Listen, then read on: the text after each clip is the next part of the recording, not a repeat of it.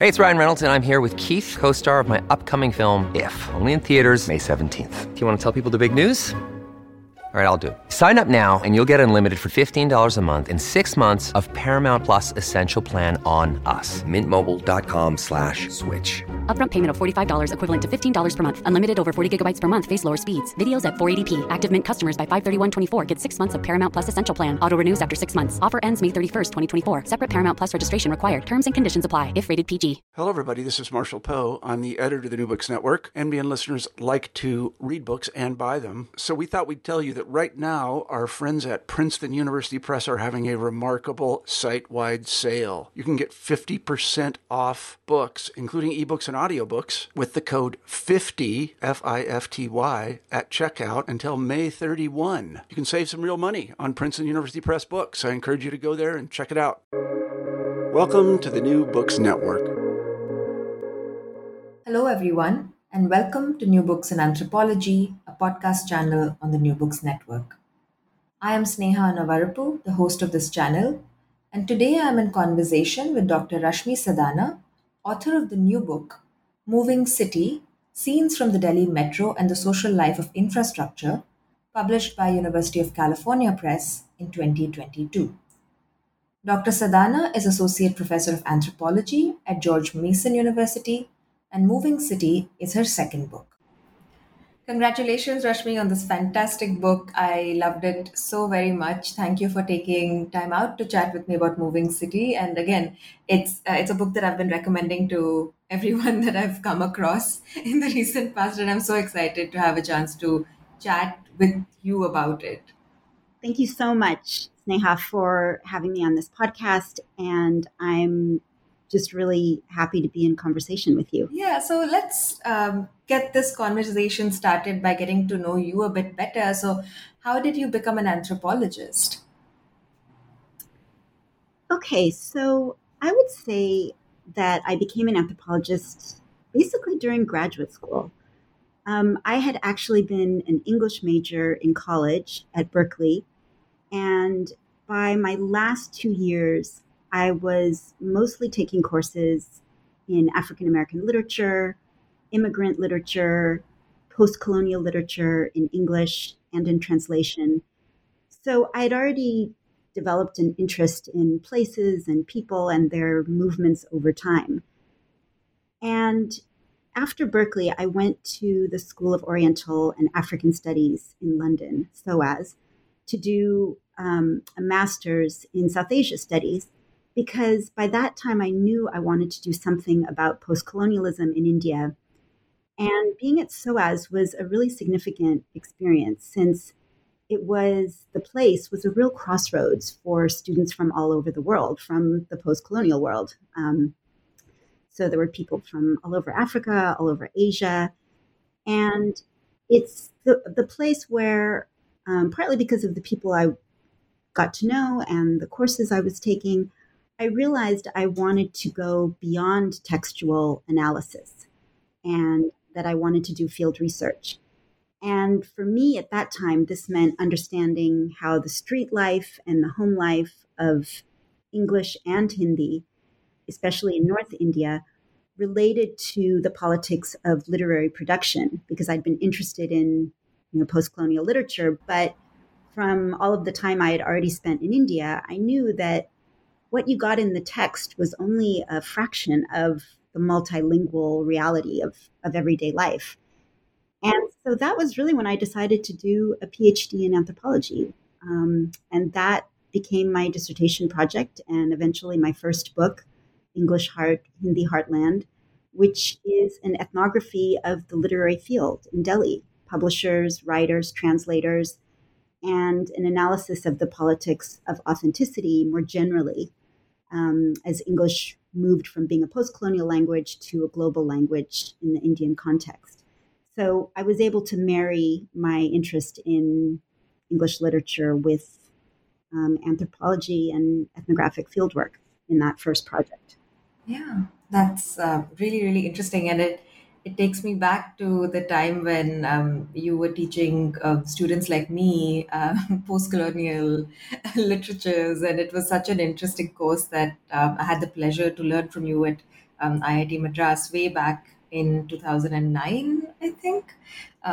Yeah, it It's so funny how time flies, and here we are talking about your new book, Moving City. So I'm very curious to know more about the second book because I think it's quite different from your previous research. So when did you start working on research for Moving City, and how did you go about doing this research? okay. Well, I first took the Delhi Metro in 2006, and at that time, I was just on a trip to Delhi for a few months. At that time, I was doing a postdoc at Columbia, and I was actually writing my first book, turning my dissertation into a book. So I just took the metro just like that, just like anybody, just having a joyride. But I have to say, when I was sitting on that train the first time, I knew it would be my next project. It was a real aha moment. And the reality of actually doing the research came next, but not until a couple of years later. And I knew that I wanted to think about the system as a whole. And yet, the ethnographer in me knew that I wanted to tell small scale stories. So the challenge was really how to put these two things together. And so the research really started out by me making visits to the Delhi Metro Rail Corporation, or DMRC as it's known. They were in charge of constructing the metro, of managing its daily operations. And the DMRC had a big identifiable building in the middle of Delhi at Connaught Place. So I thought, okay, this is a good place to start. But my access didn't go much further than the PR department. I did end up interviewing architects and urban planners, but I met them through other ways and through other contacts over the years. And at a certain point, I started spending more and more of my time just riding the trains, going to all the stations, hanging out at the ends of the metro lines, and talking and interacting with people. And that really became the mainstay of my research. I got pretty good at striking up conversations with strangers on public transport, and this was a mental and social jump for me. Um, I like the anonymity of public transit and being in my own bubble, but if I was going to do this project, I knew I had to put myself out there, and that talking to people in offices was only part of the story. I really wanted to understand the social impact of the system, of the metro. And that meant talking to people on the trains and those living around metro stations. So that's really what I did year after year. I kept doing research. I didn't cut it off after a year or two or even three, because the project also became about the impact of each new construction phase of the metro, how it was slowly seeping into the city and into people's consciousness. And this became very interesting to me, to be studying the metro as it was being built. And it meant that my ethnographic object was always changing, literally taking new form and shape in the city, but also redefining the city's borders and meaning. Yeah, and this book is such a refreshing and interesting exploration of Delhi Metro and how it shapes urban socialities and intimacies in the city. I love the way you explore the transformation of the city itself and its inhabitants through the transformation of the transportation landscape, in particular the metro. For those of you who are yet to read this deeply ethnographic text, the book is written as a series of ethnographic vignettes or scenes that are sewn together under three key themes, and we'll get to those themes in a minute. So yeah, it doesn't quite proceed like what we would think of as a typical academic book, with this introduction, a theoretical framework, and then like maybe four or five analytical chapters and a conclusion. But so before we go on and talk about the book and the contents of the book, I would love for you to tell us a little bit about why you decided to write the book in a somewhat unconventional manner in the form of scenes, and what you think writing this way affords us. I would also love to know if you had any books that inspired you to write like this. Sure. So in 2018, I started to bring the strands of my research together and to think about how I was going to put a book together, how I was going to write up all of the research that I'd done really over the previous 10 years. And this was a little daunting because I had a lot of material, but it was also daunting because of the way the metro had grown in phases over this period. I wanted to try to capture the sense of time and space, which was also very relevant to my object of ethnographic inquiry, which was a system that was increasing spatially, moving spatially across the city, but also changing people's very perception of time and space and distance. And that was really how people would talk to me about the metro in those terms. And so as I was thinking this through and starting to write bits and pieces, I basically came to have a vision of the book whereby the form would mimic the conceptual framework. So yes, you could say it was a decision for sure to do the book this way, but I also feel there was something organic about it, and maybe this has to do with how I approach writing to begin with, and probably also has something to do with my background, as a student of literature, and that is that form is deeply connected to meaning. Now, this is not new to anthropology. Many others have experimented with ethnographic form, and that's how the genre of ethnography has evolved and stayed fresh. You could think of John Gwaltney's ethnography, Dry Long So, from I think 1980 or late 70s, which is a self-portrait, what he calls a self-portrait of Black America. And he presents the book as kind of standalone interviews, very detailed, very ethnographic, kind of like vignettes. And the meaning of the book is about how they're grouped and how they are arranged. Ethnographies aren't novels, but like the novel genre, it's a form that is saying, hey, I have a new idea for you to consider. And so I think form does play a role. In terms of my book, the form of the book mirrors the ethnographic method, I would say. And my method was radically multi-sided. There came to be, 285 metro stations over the course of the 10 years that I was doing this research.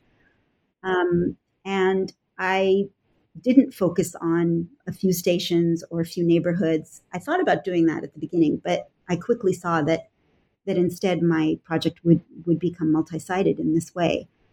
And so the form of the book also mimics the stops and starts of the metro itself, the idea of brevity alongside sort of the massiveness and meganess of such an infrastructure.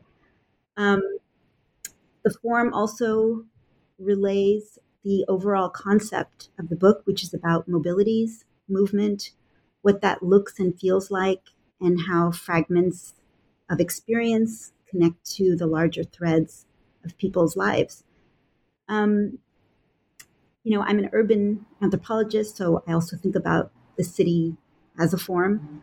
And, cities are fragmentary. They're never whole. And I've been very much influenced by works that not only say this, but show it through their form. So you could think of Calvino's Invisible Cities, probably, one of the most famous examples of the idea of fragmentation through time.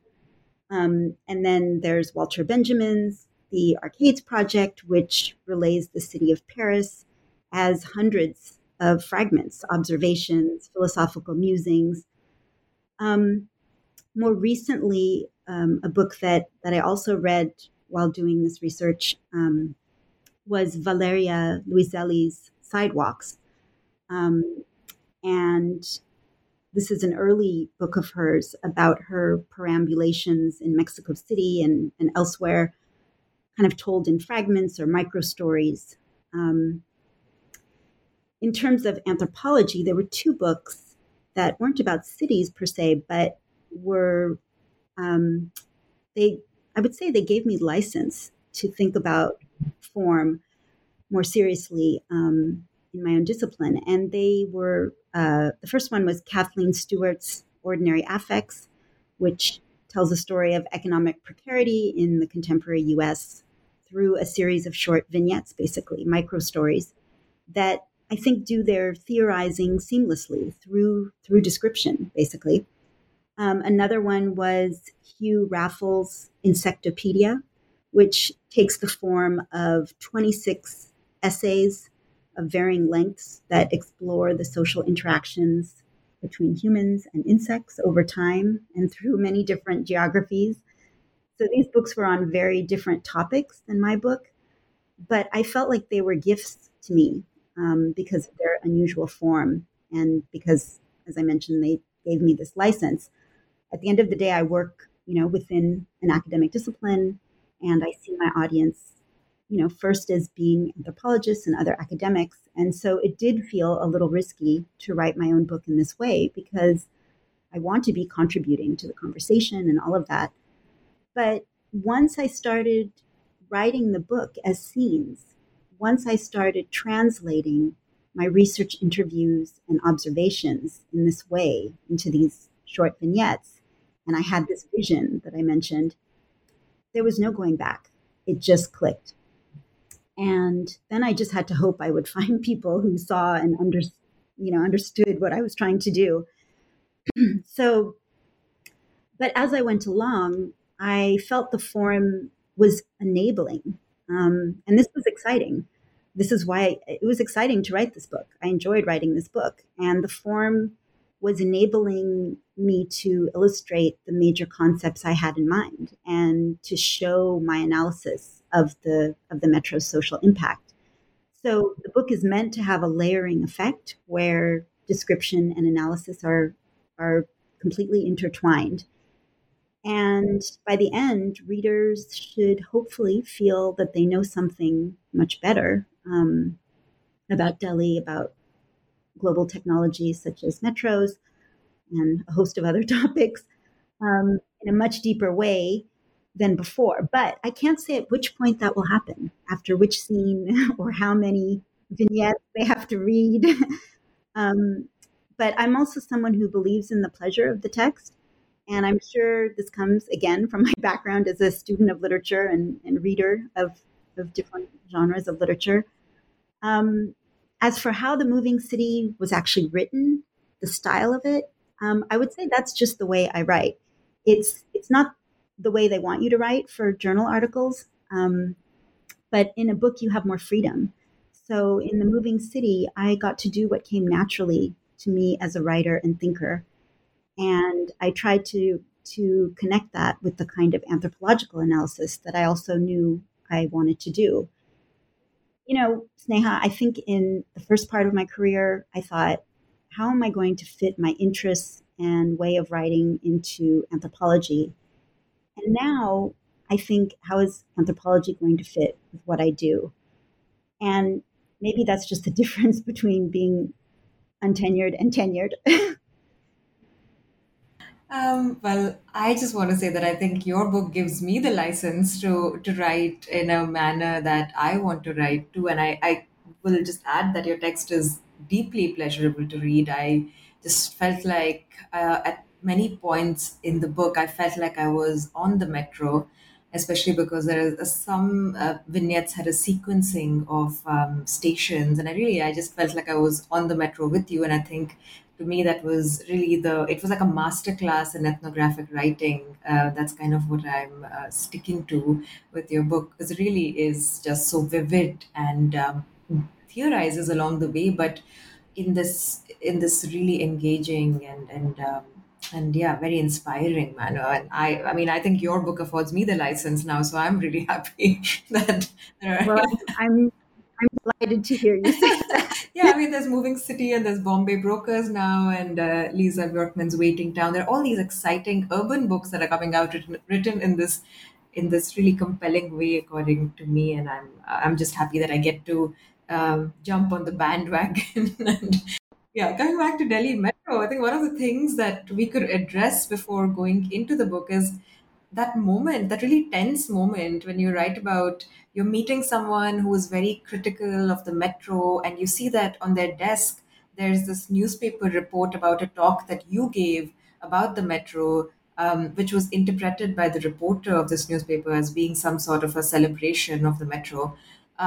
Could you give us a bit of a context around how the metro was built, how it's been received, celebrated, and criticized, and how you try to position your writing as a contribution, and maybe not necessarily a celebration of metro, Mm, but as a contribution? sure. So the Metro is a production of the government of India, and it began as a set of negotiations with the Japanese government, who provided most of the funding in the form of loans to build the first three phases. The Delhi Metro Rail Corporation, which I mentioned before, the DMRC, was formed to be in charge of the construction and operations of the system. And that corporation itself is half central government of India and half government of Delhi. So they have joint sort of jurisdiction over the project. Being the capital city and having the backing of the central government made this project unique from the get-go. It was not the sort of municipal infrastructure project that was going to get stalled or be done in a shoddy manner. The metro took precedence in the city and was given way. It also caused, of course, massive disruption in terms of traffic and the closing of roads.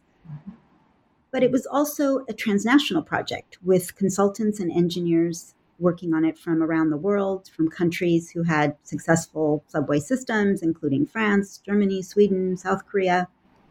The DMRC brought in international standards to the construction sites, everything from washing the tires of the construction vehicles before they leave a site and entered the roads, to public campaigns on how to use the metro, because this was a new technology.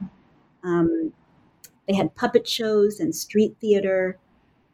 Many people I talked to who took their first rides on the metro, the first technology that was new to them was the escalator, riding on the escalator. So there was this kind of campaign. There was also a lot of excitement about it. Now, it doesn't mean there weren't issues and pushback. There was. There were economic reports done from various NGOs, such as TRIP, based at IIT, that showed that much less money would go much further and serve many more people if it was put into making a world-class bus system, for instance. But the metro was a top-down project, and there was little scope for other voices in the community to intervene. Once the construction started, there were cases where groups did intervene, especially sort of upper middle class community groups. For instance, one of the early lines, the yellow line, went from being underground in the middle of the city to an elevated line as it moved to the outer parts of the city. And this elevated part of the line was going to block the view of the Qutb Minar, which is, as you know, one of the most important heritage sites in the city and one of the oldest. And the Delhi Urban Arts Commission came onto the scene and made presentations to the DMRC explaining why they had to move the line. There were many interventions like this around heritage, but in this case, the DMRC actually did respond and changed the course of the line at great cost. So there was a little bit of back and forth, but mostly not.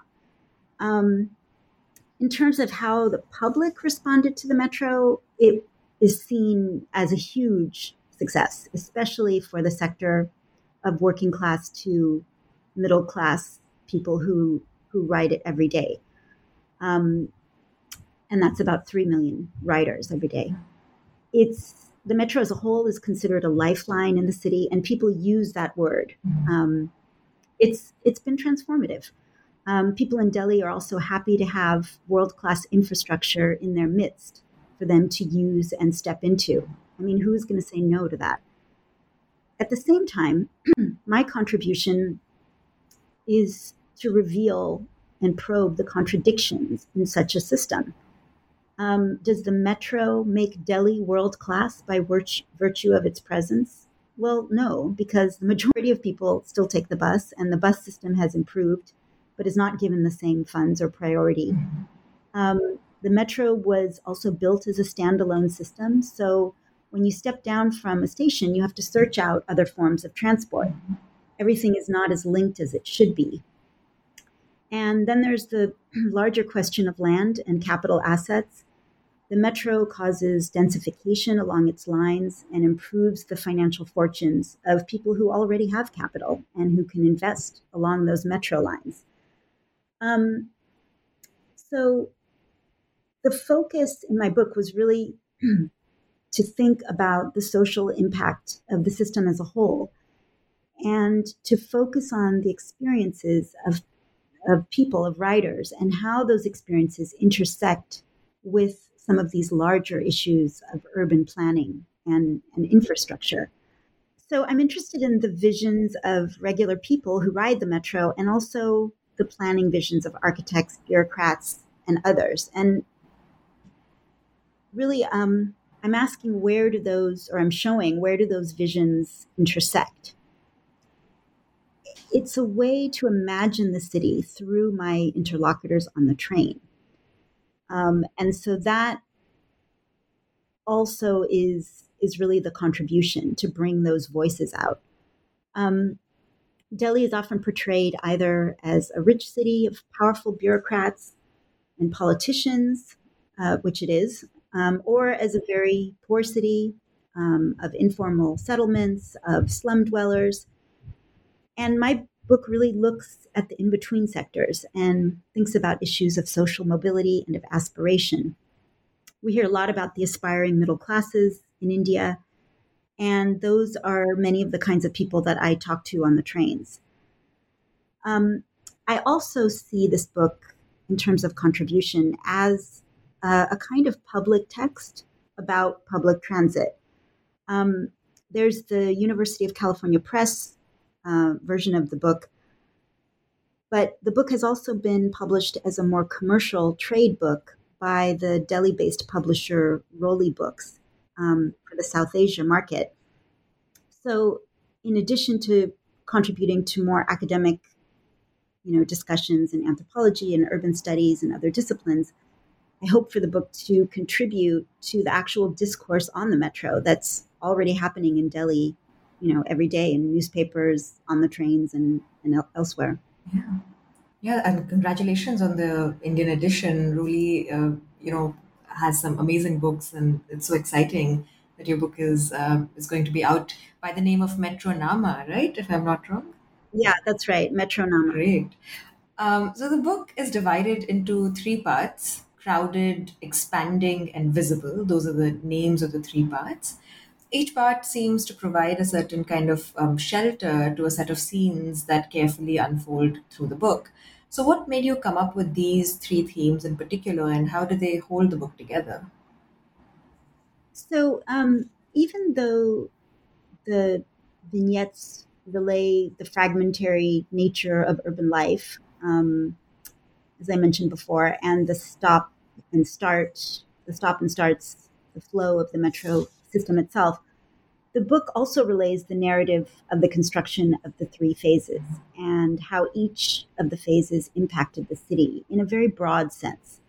So my division of the book into three parts, as you mentioned, titled Crowded, Expanding, and Visible, expresses how I see the impact of each of the phases conceptually. So phase one was completed in the mid-2000s and was, in a sense, meant to address the crowded city, crowded with cars, crowded with people, and the metro becomes a new way to funnel people through the city. Crowds, the idea of crowds also appealed to me because they are a classic ethnographic object, and many anthropologists have written about crowds. What can crowds do? What is the feeling of being in one? What do they mean? Sometimes people discount the crowds of public transit since they're not overtly political. It's not a crowd at a rally or that kind of thing. But I was interested in the concept of crowds continually being made and unmade in the space of mass transit, and how people experience crowdedness in this new format of metro stations and trains. With phase 2 of the metro, and part 2 of the book, I wanted to organize the scenes to emphasize the idea of expanding, for the simple reason that as the metro grows, the city borders expand. And it was in the second phase where you really felt the metro could take you somewhere far away. And in a more imaginative sense, I saw that people began to have a more expansive view of the city. So the book is always mirroring how people are experiencing the city and how the city's urban geography is changing. With the last chapter, which mirrors the third phase, I called it visible, because my argument is that as the metro evolves and grows and becomes more firmly ensconced in urban discourse and experience, it also becomes a place of social recognition of many different kinds. By the time we get to the completion of the third phase in the late 2010s, things that happen on the metro are more visible on one hand. They appear in the news. People reference the metro in concrete ways to talk about all aspects of the city and urban life. And then on the other, there's also this idea of who gets seen on the metro. And because they are seen on the metro, they are more recognized. They're not always in the way people might want. So you could say that crowded, expanding, visible are 3 adjectives that could be interchanged. Phase 3 is also about crowding. Phase 1 is also about visibility. But I put them in that order because I felt that each phase launched a new emphasis or new era for how the city was being seen and experienced. The other themes that are weaved through each of the parts include the hierarchies of transport, the intersection of transport and social mobilities, especially around gender and class, the nature of urban space, and also our understanding of the relationship between the urban and the rural, how that plays out on the metro, but also through the metro. Issues of architecture and urban design, governance. Of course, the metro becomes another symbol of what the government can and cannot do. And then the meanings of public space, and how inclusion and exclusions play out in the day-to-day. I would say those are some of the major themes. Thank you. That's really useful to anchor our discussion moving forward. So usually in my interviews on new books, I tend to ask authors about each chapter, or almost all the chapters of their book, and I go chapter by chapter. But I just don't think that approach would do justice to your book due to its very unique structure. So instead, I thought I'd just ask you some questions about moments in the book that stood out to me, or themes that I thought were really, really interesting. And, feel free to read out a vignette in case that's helpful. I'm sure our listeners would love that. So yeah, something that came up through the book, and I think I'm biased because I'm interested in this relationship, but it's the complicated relationship that women have to the metro, right? So on the one hand, it seems to provide a reprieve from the gendered fear that characterizes the difficult streets of Delhi. And beyond that, it also indicates a space of transformation of the self. And, you write about Sonam Kapoor's character in Delhi 6 riding through the metro and it being this practice of liberation, and the way her movements change as she's moving through the metro. On the other hand, you also point out in the book that there are some deep tensions around whether or not the metro is just a microcosm of the deep caste class divisions and the general selfishness that characterize the streets below, and its relationship to the gendered geographies of belonging in Delhi. So, could you speak a little bit about how gender interacts with the space and the fantasy of the metro? I like your phrasing there about the space and fantasy of the metro, because it really is both. It's a utilitarian kind of space in that it has a real function, People plop their tokens or slide their Metro card to enter a station. They get on a train and go somewhere and get there much faster than they would have been able to otherwise. And then there's the fantasy of the Metro, the way it looks, the way it feels, the way people feel when they're riding it, the feeling of movement, of forward, propulsion. It's an embodied experience. So yes, it's about getting from point A to point B, but also much more than that. Maybe this is a good time to read one of the vignettes that kind of talks about what you're asking about. So this vignette is in the first part of the book called Crowded. And the title of the vignette is from Badrpur. Badrpur is on the Violet Line. And at the time, the research behind this vignette was when Badrpur was actually the end of the Violet Line. So one of those lines reaching out into the hinterlands. A group of 8 or 9 women get on the ladies' coach at Badrpur. Wearing simple salwar kameez suits in cotton fabrics, their heads are lightly covered. Some are barefoot, some have small children with them. 2 young men, perhaps husbands or other kin, get on the ladies' coach with the women, settle them there, and then exit the coach and run along the platform to enter a general coach. They do not, like most men who enter the ladies' coach, simply walk through the invisible divider between the ladies and general coaches, the in-between accordion space, or gender line, as I sometimes like to think of it. These men want to respect the ladies' coach for being for ladies. This is what first makes them stand out. A few minutes later, once the metro is moving, one of the men enters the ladies' coach and walks purposefully down the length of the coach to his female kin and says in Hindi, "You're sure you know where to get off?" He says the name of a station and then quickly retreats to the general coach. Again, his movements are more of someone on an Indian Railways train than a metro train. Head a little stooped, walking tentatively with the sway of the coach.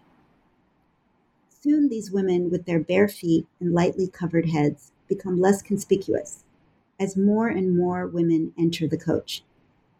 Women in dress shirts and skirts or black pants going to office, students in sneakers, women in salwars or churidar pajamas with kurta tops of varying lengths. Fitted clothing with straighter lines begins to outnumber the loose, cotton, flowy fabrics. These women and their clothes and habits get absorbed by the crowd in the ladies' coach.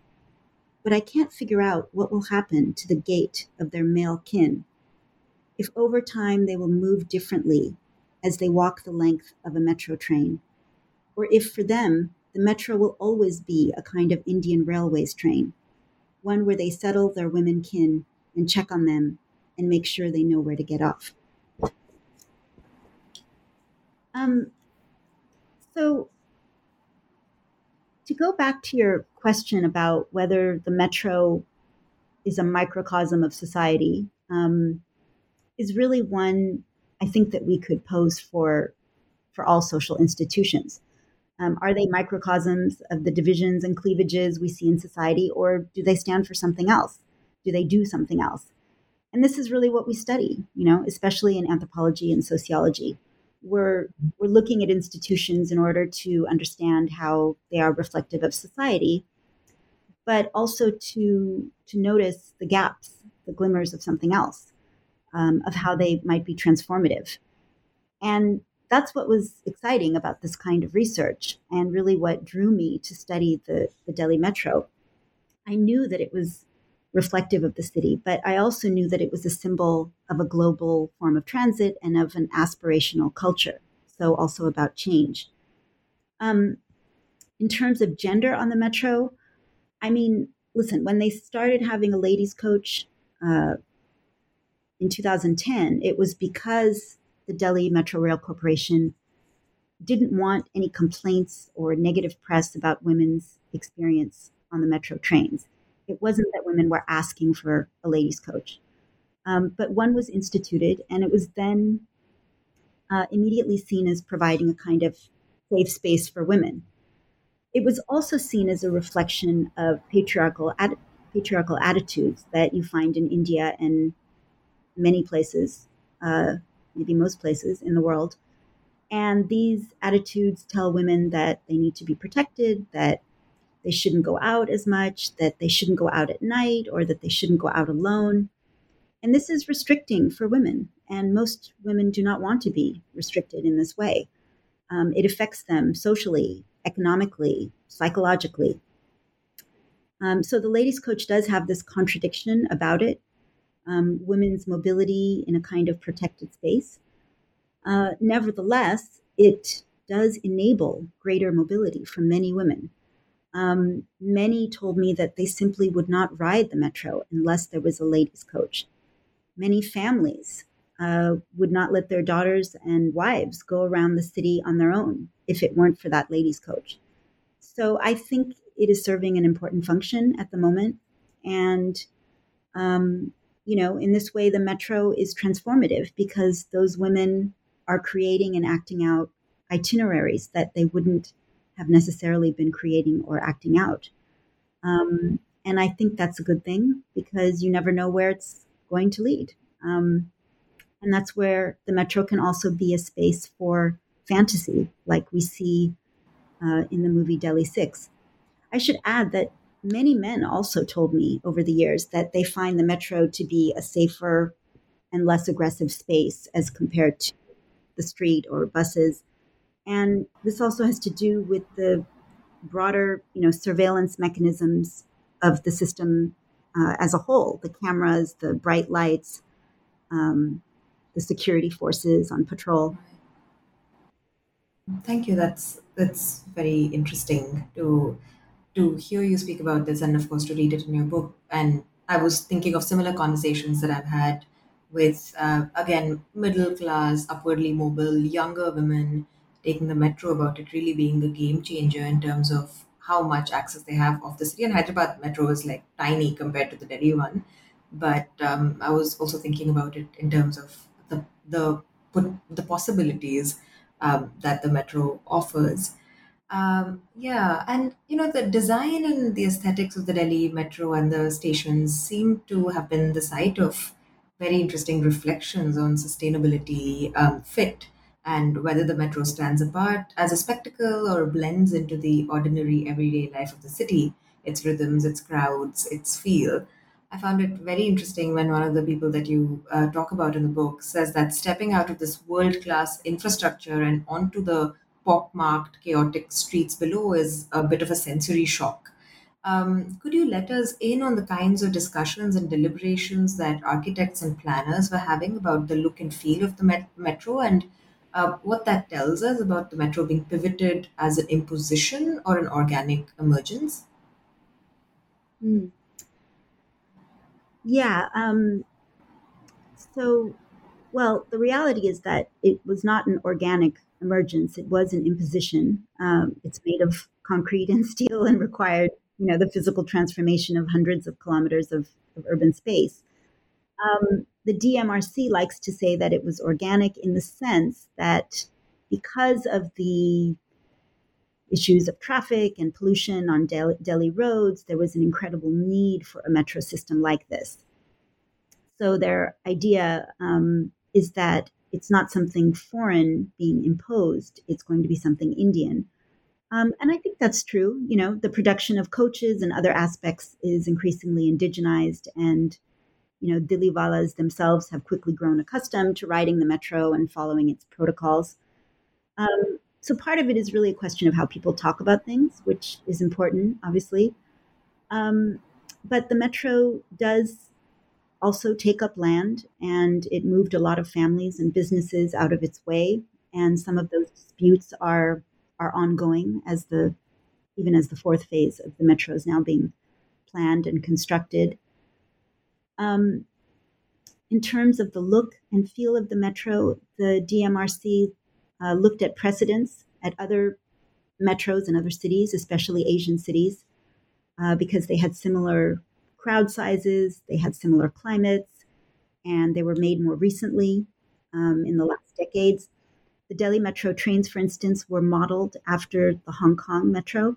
And when I was in Hong Kong for an academic event, I rode their metro, and it was really uncanny. It felt like being on the Delhi metro, so that was kind of cool. It was also interesting to see the way the Hong Kong metro weaved in and through that city, which has its own very unique geography.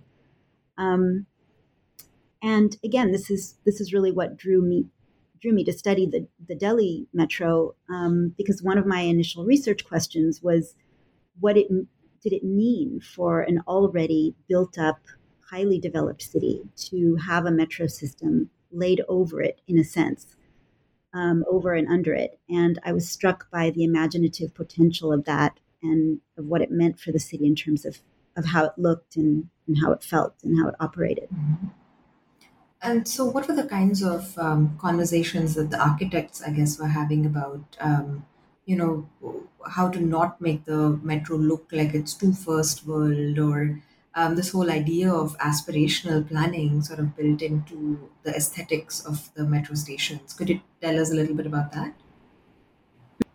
I would say that the metro stations were built in a pretty functional manner, and that is because it's very expensive to build metro stations.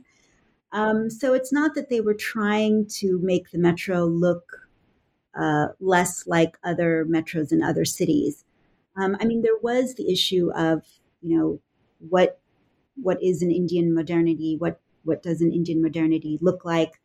But the plans for the stations, especially, really followed international standards for, size and functionality and that kind of thing. In the book, I do tell the story of a French engineering firm, or architecture firm rather, that has this idea to make these sort of very symbolic stations with, peacocks and temples and this kind of imagery. And this was actually for the Bombay Metro. And the story is about a local Delhi architect who's working with this firm, and who's really poo-pooing their designs and saying, this doesn't fit the Indian climate. This, the upkeep is going to be impossible, and these are just, sort of outside thinking about, our local situation. And she's more interested in issues of sustainability, for instance. So these discussions were there, but in most cases, maybe in all cases, grandiose ideas were scrapped for more practical ideas. And listen, some of the stations are not aesthetically pleasing. Maybe the majority of stations. And that same architect told me, maybe one day we'll redo the stations, which at the time surprised me. But the question of aesthetics is about sustainability in the case of the metro, and functionality. It is also very much about cost. And so these really were, that was at the forefront of most of the discussions that I had with architects in terms of their actual decision making of what they could and couldn't do. Mm-hmm. Yeah, it's interesting to kind of scratch the surface of this world-class infrastructure narrative, right? Like, what does that mean? And then it almost seems like a bit of a moving target in all the conversations that you had, because they were talking about sustainability, but also the metro not looking like it's foreign, but also like, it being world-class, but also local, that tension between it not being like completely alien, but it being a part of Delhi. So owning it, but it being a class apart and different, radically different from the street. And I thought those vignettes that talked about the way planners and architects and DMRC officials were imagining the space of the metro and what it does in the city. I thought that those were very interesting and quite, I think, quite a robust contribution to all these conversations around aesthetics and cities. That's I'm thinking of again yeah, like Asher Gertner's book comes to mind, of course, but like how central this, like the image of the world class infrastructure is. But like as soon as you scratch the surface, it's kind of all over the place and there isn't a coherent idea behind it. Um, well, the metro has also been the site of some rather eventful moments in the life of the city. I'm thinking of the case in 2014 that you write about when three African students were attacked by a metro crowd turned mob. Also, of the time that a photograph of a family that made their domestic workers sit on the floor of the metro went viral. So, can you tell us a little bit about these events, these spectacular events, and how they shape the story of the metro in Delhi? What do these events reveal? And why does the space of the metro matter to these stories that, became big or became viral? Mhm. So both of the events that you refer to, I think, go back to the earlier discussion and your question about social institutions being microcosms, or whether they reflect society or can be sites of transformation. The case of the three African students who were attacked by a metro mob, of course, signals a brute form of racism and nationalism, whereas the photograph of the family that had their domestic worker sitting on the floor and was tweeted by a journalist sort of calling this out signaled the everyday casteism in middle class Indian families. And both of these ideas, racism and casteism, go against the metro, the idea of the metro, the fantasy perhaps of the metro as a globalized space, as a progressive space in terms of technological change, but also social change. And they go against the idea of a tolerant and cosmopolitan city, such as Delhi.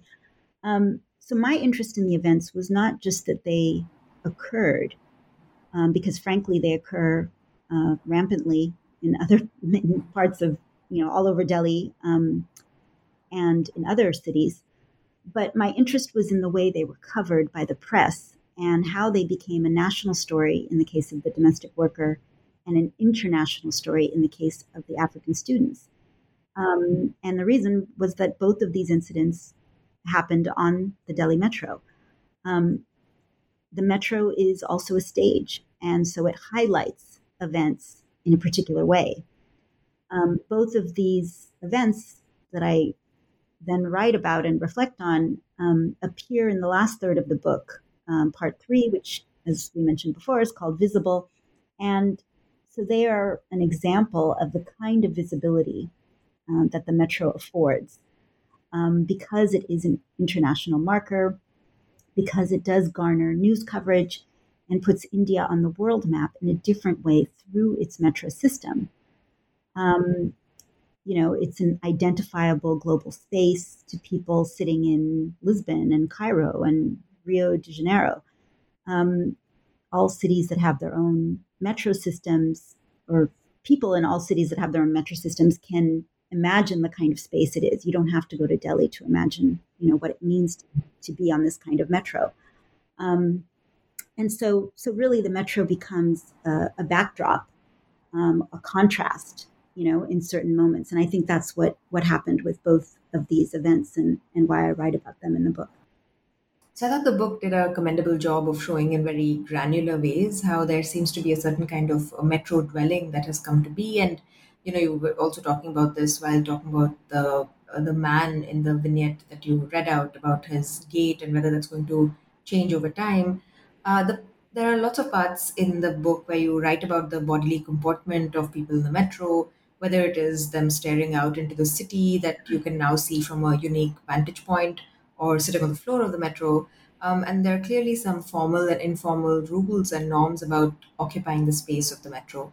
Could you tell us a little bit about the kinds of discourses there were about the right way to be a metro commuter, and have these norms and rules changed over time? So this is where issues of design and architecture become, or became, I guess, significant and quite interesting to me. Um, I was really asking how is the space of the metro station, platforms, coaches different than other urban spaces in the city?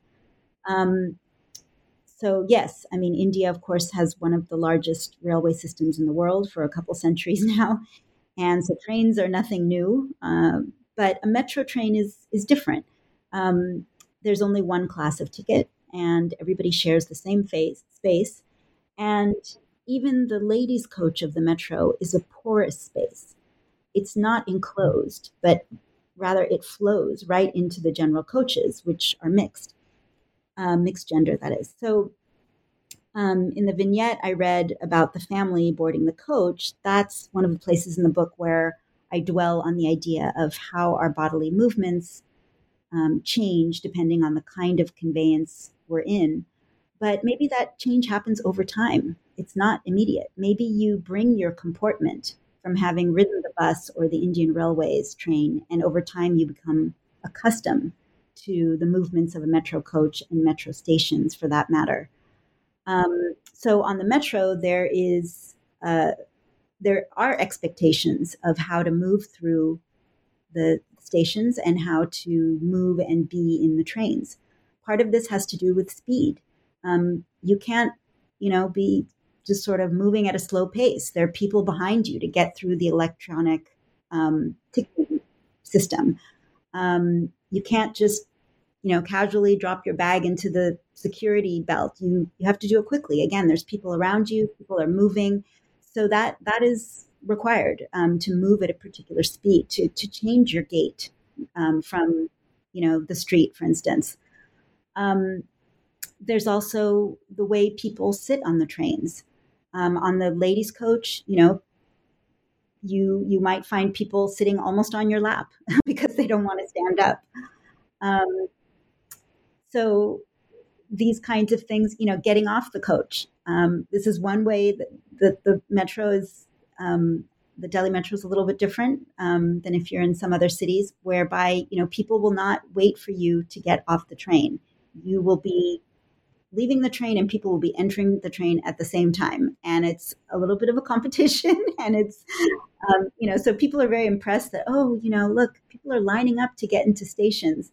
And yeah, that's true. They have to line up because of the way the security is laid out. But when it comes to getting on and off the trains, it is very rare that people will wait before you get on. So that can be a little bit intense when the trains are crowded.